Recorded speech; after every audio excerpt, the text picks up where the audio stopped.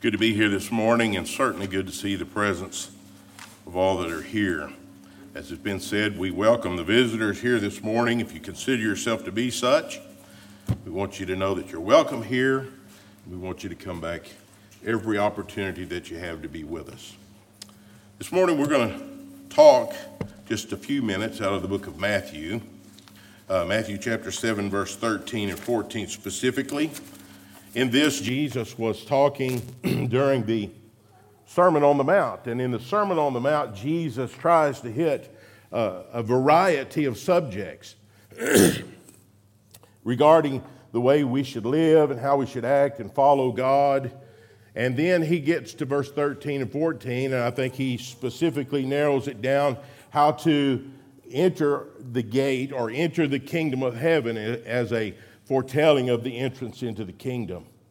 And so as Jesus begins or continues this sermon, he makes these statements in verse 13 and 14. He says, "Enter ye in at the strait gate, for wide is the gate and broad is the way that leads to destruction, and many there be that which go in thereat. And because strait is the gate and narrow is the way which leadeth unto life, and few there be that find it." Now then, as Jesus brings that teaching down to this point, he's telling people that there are only two choices that they can make in regards to entering the kingdom. They have two choices. There's two ways. A lot of times we might reference this to the poem that we all know about, the fork in the road and taking the path less traveled and so on. But Jesus is really a little more pointed when he brings this teaching out, because he's saying there's two ways, and one leads to destruction and one leads to life, and you have to make the choice.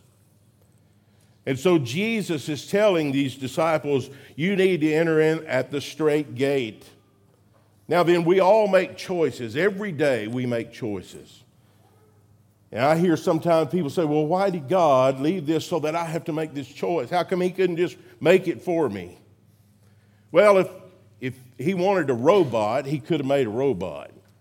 And everything that we did was just in accord to his will, but that wouldn't have been a relationship with God. You see, he wants someone to have a relationship with him that he can have communion with. You see, he wants you to love him of your own free will. And so he created you with that free will and a mind and a soul and the breath of life to be able to make decisions that would glorify God. And you make decisions every day. You make a decision whether you want to get up and go to work. You make that decision. That's yours.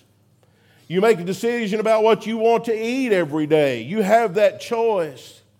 You have a decision about who you want to be with in life and marry. You have that choice. You have a choice of what car to drive. You have a choice. And we make choices every day. And so when it comes to our eternal salvation, we also have a choice. And we don't need to blame God when we make the wrong choice. Jesus teaches us how to make the right choice. And so we have a choice this morning. As Jesus teaches us to enter the strait gate, he says one way leads to eternal destruction and one way leads to eternal life. That's your two choices. And you have to make it. Which way are you going to go? Which gate are you going to enter in? And so when we ask that question, we need to study about the gates. We need to talk about what it means to go in at the strait gates. And this decision is so important to your life. It's not just a poem that we've read or a good, fortune out of a fortune cookie. Jesus said there's two choices and you've got to make them. And it's so important. He says this in the very next verse. He says, beware of false prophets, which come to you in sheep's clothing, but inwardly they are ravening wolves. Jesus said there are going to be people that try to divert you to the wrong way. They're going to teach you the wrong way so that you make the wrong choice. And he said, you have to know which way to go. You have to understand and study and know so that you can make the right choice. And when these false prophets come along, you'll know which way is the right way. It's that important. Now let's talk about a gate. Most of us know what gates are. Gates are barriers. They're used to control the entrance into an area. Most of us may have a gate to our backyard. Some of us may have a wall in the front of our house where we have a gate where people come through. It's a regulating structure. It keeps things out that we don't want in, and it keeps things in that we don't want out, like our dog, see? A gate is a regulating structure. Most of us know what a gate is. We've seen these gates. Maybe you've got a chain link fence gate at your house or a wrought iron gate in the front.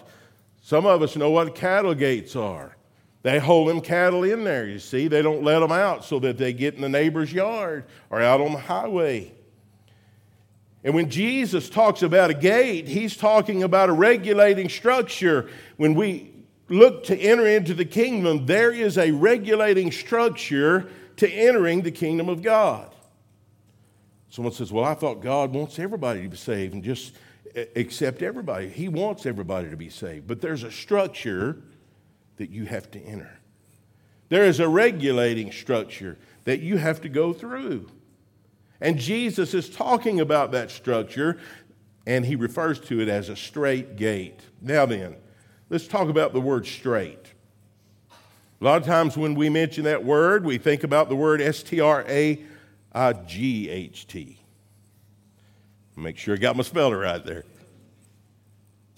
S-T-R-A-I-G-H-T. And that's like you draw a chalk line on a board. That's straight, S-T-R-A-I-G-H-T. Or if you get stopped by the police and they make you walk the line, that's a straight line. And a lot of times when we think about this passage, we're thinking about, well, I've got to walk the straight and narrow, in that if I ever put my foot off of that line, I'm in trouble with God. And that's not what this passage is teaching. You see, the word in this passage is straight, as in S-T-R-A-I-T. And it's a different word. And it means a restriction. And just as an example, the Strait of Gibraltar. There used to be a big deal when I was a kid. We'd talk about, I think there was some insurance company that had that as a symbol or something. Anyways, it's a restricted area. If you want to go into the Mediterranean Sea, you have to go through the Strait of Gibraltar between Spain and Morocco. It's a restricted area that you have to sail through in order to get in there. And so when we talk about a straight gate, we're talking about a restricted gate.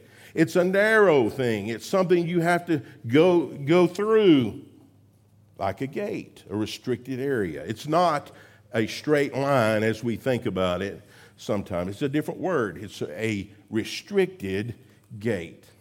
Now then, when Jesus was teaching this, I'm sure he had these in mind. These are some gates that are in the city of Jerusalem.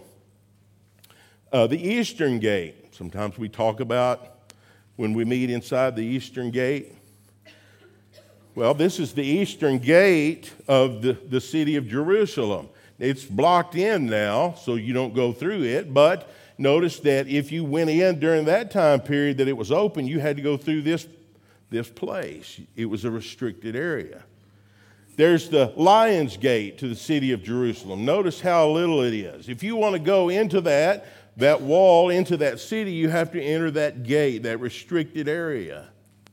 And so when Jesus is teaching this teaching on the Sermon on the Mount, he says you need to enter into that straight gate. There is a restricted area that you must go through in order to have life eternal.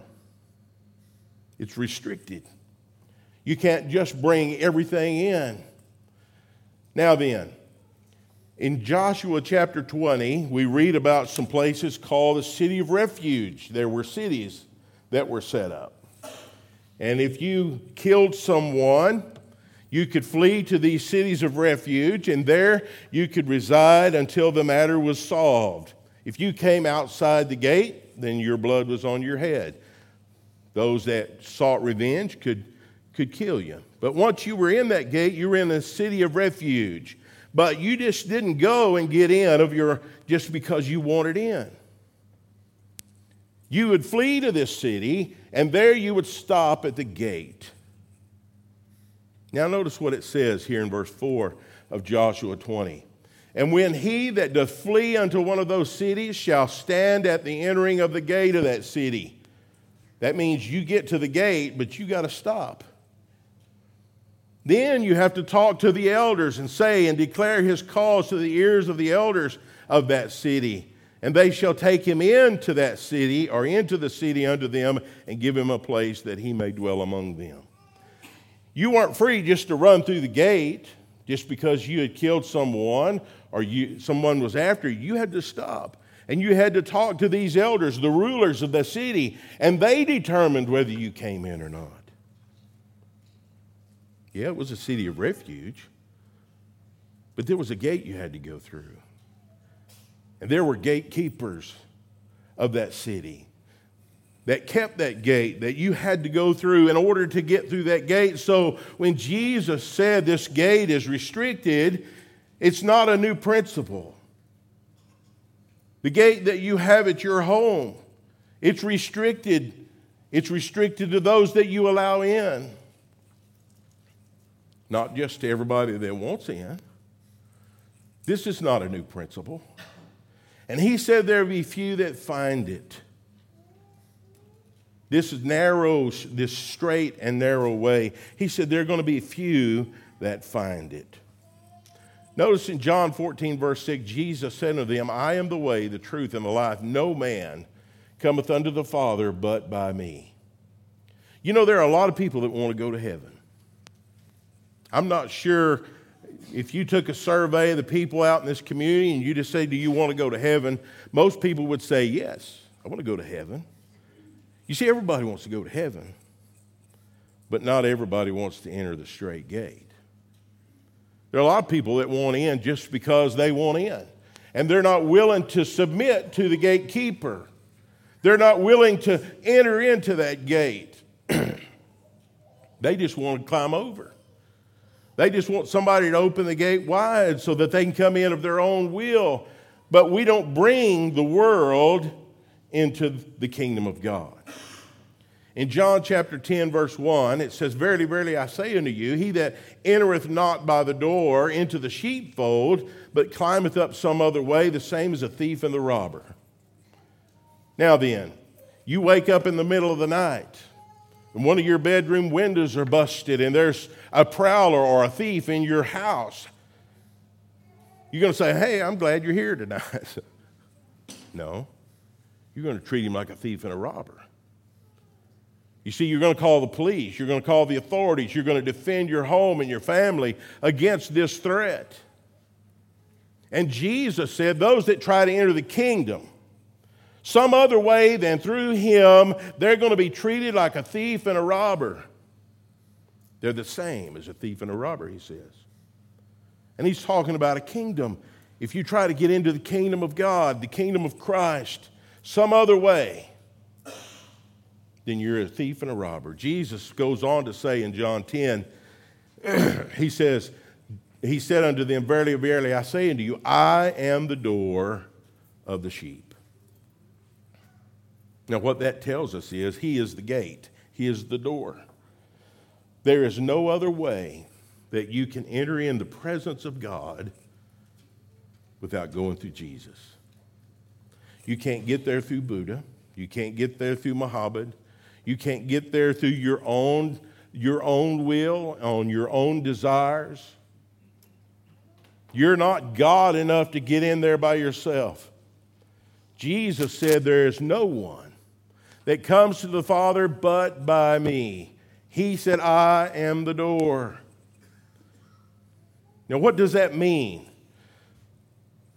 To come to the Father but by me. Well, if you knocked on my door and you said, I want the goods that are in your home. I want the blessings in your home, and I'm going to come in and take it. And I said, you got to come through me before that happens. What does that mean?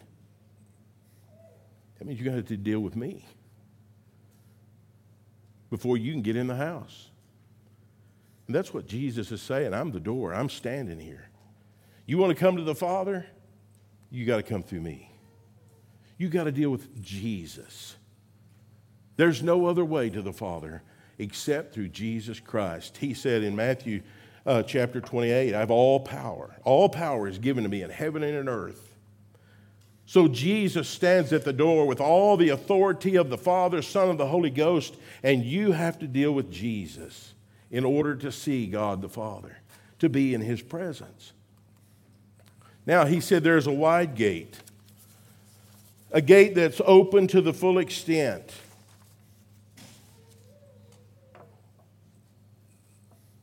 There is no restriction. And someone says, well, that's the gate I want to go through. Think about Wonderland out here. And I know you buy a ticket and you go through the little gate. And what if somebody went over and cut the fence and opened up about a 50-yard area? You think people would just go in single file? Well, they'd just get in their mind, hey, they're letting us in for free. And they would just run in by the mobs, wouldn't they? There would be no control. There would be chaos and anarchy. In Proverbs 17, verse 19, it says, He loveth transgression that loveth strife, and he that exalteth his gate seeketh destruction. Now then, I believe that he's talking about a person that doesn't control himself. In other words, you're angry, and you control that anger, and finally you just open the gate and you let it all out, and it hurts people. And you hurt yourself, you see. That anger causes destruction in your life. When you lift your gate, that's what exalting your gate means. But the principle's true on anything. If Wonderland opened their gates, if they just opened them up to everybody, there would be chaos and no one would pay to get in, and they would soon shut the doors and say, we can't function anymore. You see, those that exalt their gate seek destruction. And so this principle is true, and Jesus is trying to teach us, if we want to get into the kingdom of heaven, if we want to be in the presence of God, we must go through the narrow gate, the straight gate, and walk on that narrow way. But when you lift the gates, there's chaos and anarchy. Why is the gate easier to enter? Because there's no boundaries or rules. When you talk to people about serving God, that's one of the first things that comes up. But I have to quit doing this. I have to stop doing this. Because they understand that when we serve Jesus and we enter the kingdom, we have to change. We have to transform our lives into something better. And so people want a gate that's out wide open. There is no boundaries or rules. I want to do what I want to do. And so I can, if I want to curse, I can curse. If I want to go out and party, I can go out and party. I can do all kinds of immorality. And you see, that's the gate the world looks for. They're looking for a place they can enter without changing. They're looking for a place they don't have to stand in line and enter this little gate. Maybe they have to take off their backpack or leave some of the luggage of their life behind because it won't fit in there. We're looking for the easy way to get in towards God, and God says you can't. There is not an easy way. There's a straight gate, and then there's this wide gate, and people are hunting for the wide gate. They see the straight gate and go, no, I'm going to keep looking. I'm going to keep moving. You see, there's no boundaries on the broad way. This wide gate leads to an open area, and there's just no boundaries. And when you exalt the gate, there's chaos and anarchy. This is what happens. Hordes of people just doing what they want to do, hurting others, throwing smoke bombs, trash everywhere. When you open the gate, there's just chaos. And in the kingdom of God, there's not chaos. In the kingdom of God, there's peace. In the kingdom of God, there's structure. In the kingdom of God, there's forgiveness. And Jesus said you need to enter that straight gate, not the wide gate. And don't walk the broad way. The broad way means it's wide. It's just that everybody can travel down there with no restrictions. In Ephesians 4, verse 17, this I say therefore and testify in the Lord, that ye henceforth walk not as other Gentiles walk, in the vanity of their mind, having the understanding darkened, being alienated from the life of God through the ignorance that is in them because of the blindness of their heart. Now then, he says, I don't want you as a child of God to walk like the rest of the world. During the time of Jesus, there were Gentiles and then there were Jews. If you weren't a Jew, you were a Gentile. And Gentiles lived in pagan lifestyles. They worshiped idols. They did whatever they wanted to do. And the Word of God says, don't live like the rest of the world. Don't live like the rest of the world in the vanity of their mind. That means their thinking is vain. It's of no use. It's foolishness. Their mind is wasted. Their thinking has no meaning. It's chaos. That's why there's chaos in the world today, is because the world will tell you, well, this is okay to do over here, and then they turn around and say, this is okay to do over here. And they contradict each other. That's the way the world thinks. We want a morality that helps people over here, but over here we want a law that kills babies. That's chaos. There is no consistency of morality there. That's vanity of their mind. That's the Gentiles. Their understanding is darkened. They really don't have comprehension of what's right and wrong, because their judgment is darkened. They're alienated from the life of God and His ways of doing things. I studied with a couple here a while back. We were talking about marriage and getting married and talking about shacking up as sin. You know, it's fornication, having this relationship outside of marriage. And we've been studying a while, and all of a sudden one day it was like a light bulb come on in their head. You know, it's just like, you mean to tell me that we're living in sin? I wanted to say it finally hit. The Word of God says yes. Because God wants you to have a better relationship. God wants you to have a blessed relationship. He doesn't want you to have chaos in your life and not knowing the other party in your relationship and what they're going to do and worrying about them.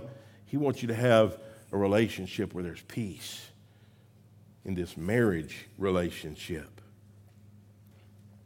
You see, in the world there's chaos. And we didn't learn that from God. We didn't learn chaos from Him. It says, who being past feeling have given themselves over to lasciviousness, to work all uncleanness with greediness. But you have not learned Christ, or so learned Christ, if so be that you have heard Him and have been taught by Him as the truth is in Jesus. Jesus teaches us a better way. He teaches us a life of peace and harmony and godliness. And if we're living in an ungodly way, we didn't learn that from Jesus. We learned that from the world. That's the broad way. Just do what feels good and do it. Do what I want to do in the vanity of my mind. I make myself God. It says when we do that, we get to a point where we're past feeling. Our conscience is seared. We're past caring anymore. We don't have compassion for other people anymore. All we think about is ourselves. What I want, and I want it right now. And I don't care who it hurts or what problems it causes. That's the broad way. That's the way the world walks. But Jesus wants us to walk the narrow way. That means there are some boundaries. In 1 John chapter 2 and verse 6, it says, He that saith he abideth in him ought himself so also to walk, even as he walked. What does that tell us? There are boundaries.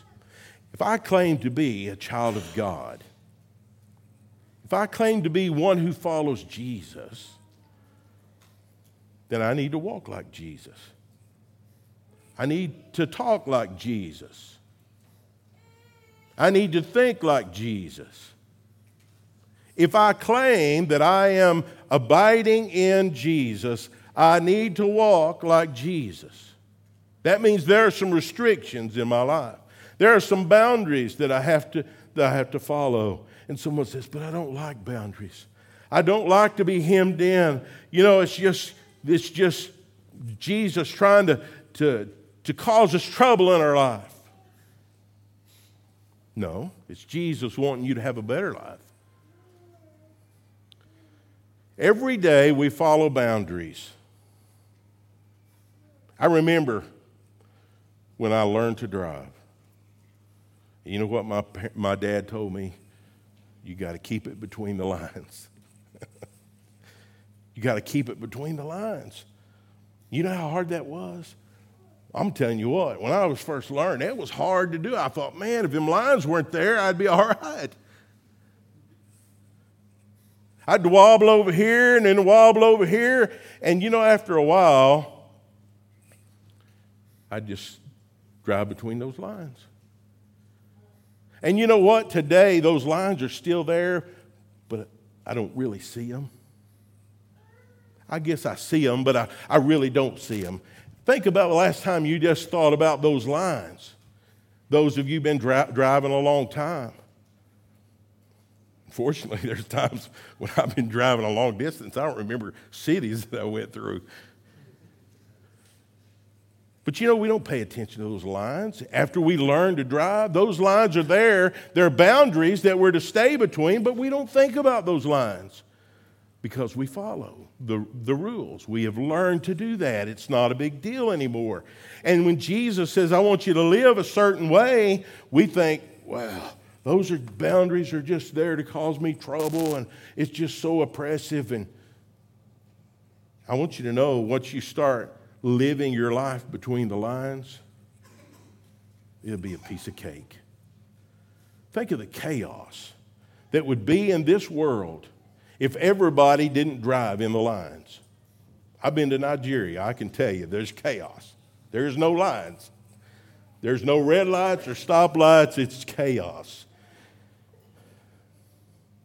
But we have peace when we drive because there's lines, there's boundaries, and we follow those lines and boundaries, and we don't think they're oppressive. We get in our car and come to church this morning. You didn't think about the lines that are on the street, but those were boundaries. Now, Jesus has boundaries for us. He says, live this way. Live in this righteous way. And once you begin to do that and you get your feet under you and you begin to live in that way, there's peace and there's no chaos. It's a good life to live in the boundaries. You see, the boundaries were given us to have a good life, have peace in our life. And if we're going to claim to be a child of God, we have to walk as he walked. Now then, I want you to think about something. Saul of Tarsus, who was known after his conversion as the Apostle Paul. But I want us to go back before Saul was converted and think about what Saul did. Notice here in Acts chapter 9, verse 1. And Saul, yet breathing out threatenings and slaughter against the disciples of the Lord, went into the high priest and desired of him letters to Damascus to the synagogues, that if he found any of this way, not on the way, but of this way. What is he talking about? He's talking about Christians. He's talking about people who walked after a certain way, that their life was living like a Christian, following this man Jesus. And he says, if I found any of them that are walking this way, or in this way, whether they were men or women, he might bring them bound to Jerusalem. Well, why did he want to bind them and bring them to Jerusalem? As he later explains, he said, I persecuted this way unto death. I was going to bring them back and persecute them. Put them to death because they followed this Jesus. And I persecuted this way, the following of Jesus, unto death, binding and delivering into prison both men and women, as also the high priest doth bear me witness, and all the estate of the elders, from whom also I received letters unto the brethren, and went to Damascus to bring them which were bound unto Jerusalem for to be punished. He was going to punish them because they were walking in the way. Their life was a life following Jesus. I want to ask you a question. If Saul came to Amarillo today, or where we live today, to hunt down Christians and to punish them, would he pass you by? Or would he say, there's a Christian, I need to persecute them? That's kind of backward thinking, but it's true. Would he look at you and say, there's a Christian, there's a follower of Jesus, because they're walking in that way. They're acting like this man Jesus. They're talking like this man Jesus. They're living a godly life like this man Jesus. And would he handcuff you and take you back to Jerusalem to punish you? Or would he look at your life and go, they're just another person in the world. They live like everybody else does. I'm not going to bother them. If he would have passed you by, you need to change. You need to change your life to act more like a Christian. You need to walk in the way of Jesus Christ. Now then, Jesus finishes his Sermon on the Mount, or at least this portion of this mount, and in Luke's account, he makes this statement. Then said one unto him, Lord, are there few that be saved? And he said unto them, strive to enter at the strait gate, for many, I say unto you, will seek to enter in, and shall not be able. Shall not be able.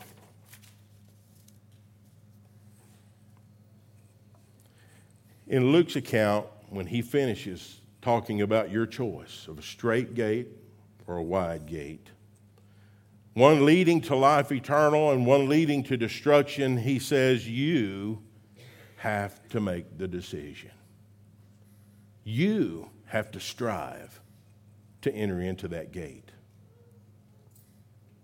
You see, Jesus has done all he can do.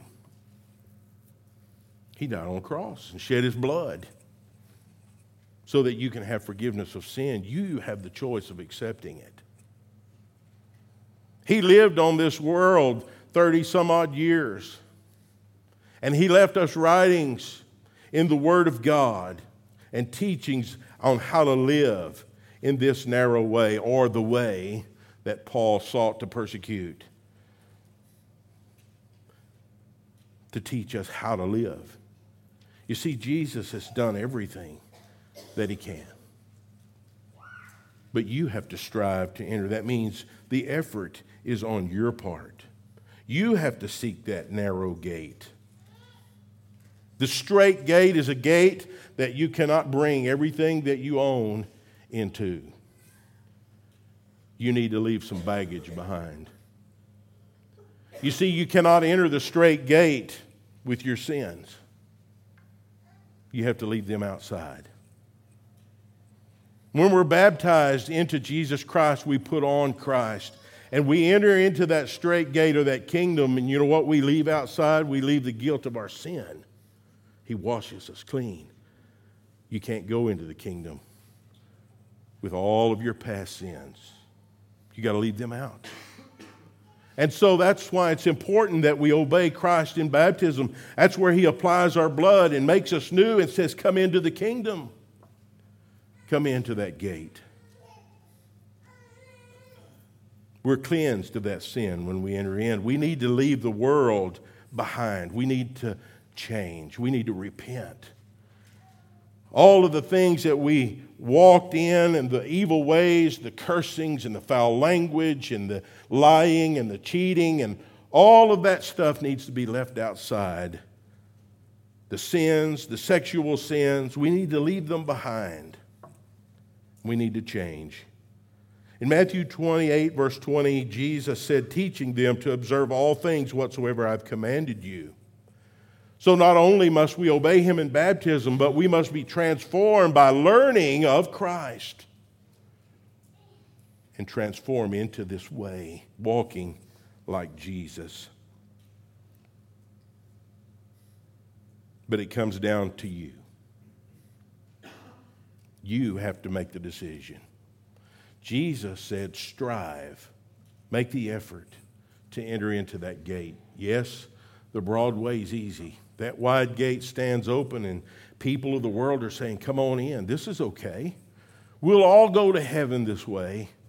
And Jesus says, no one comes to the Father but by me.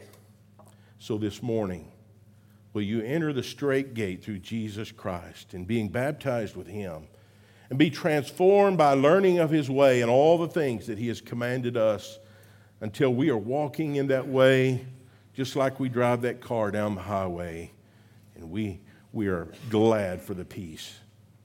If you're subject to that gospel call this morning, come as we stand and sing the song that's been selected.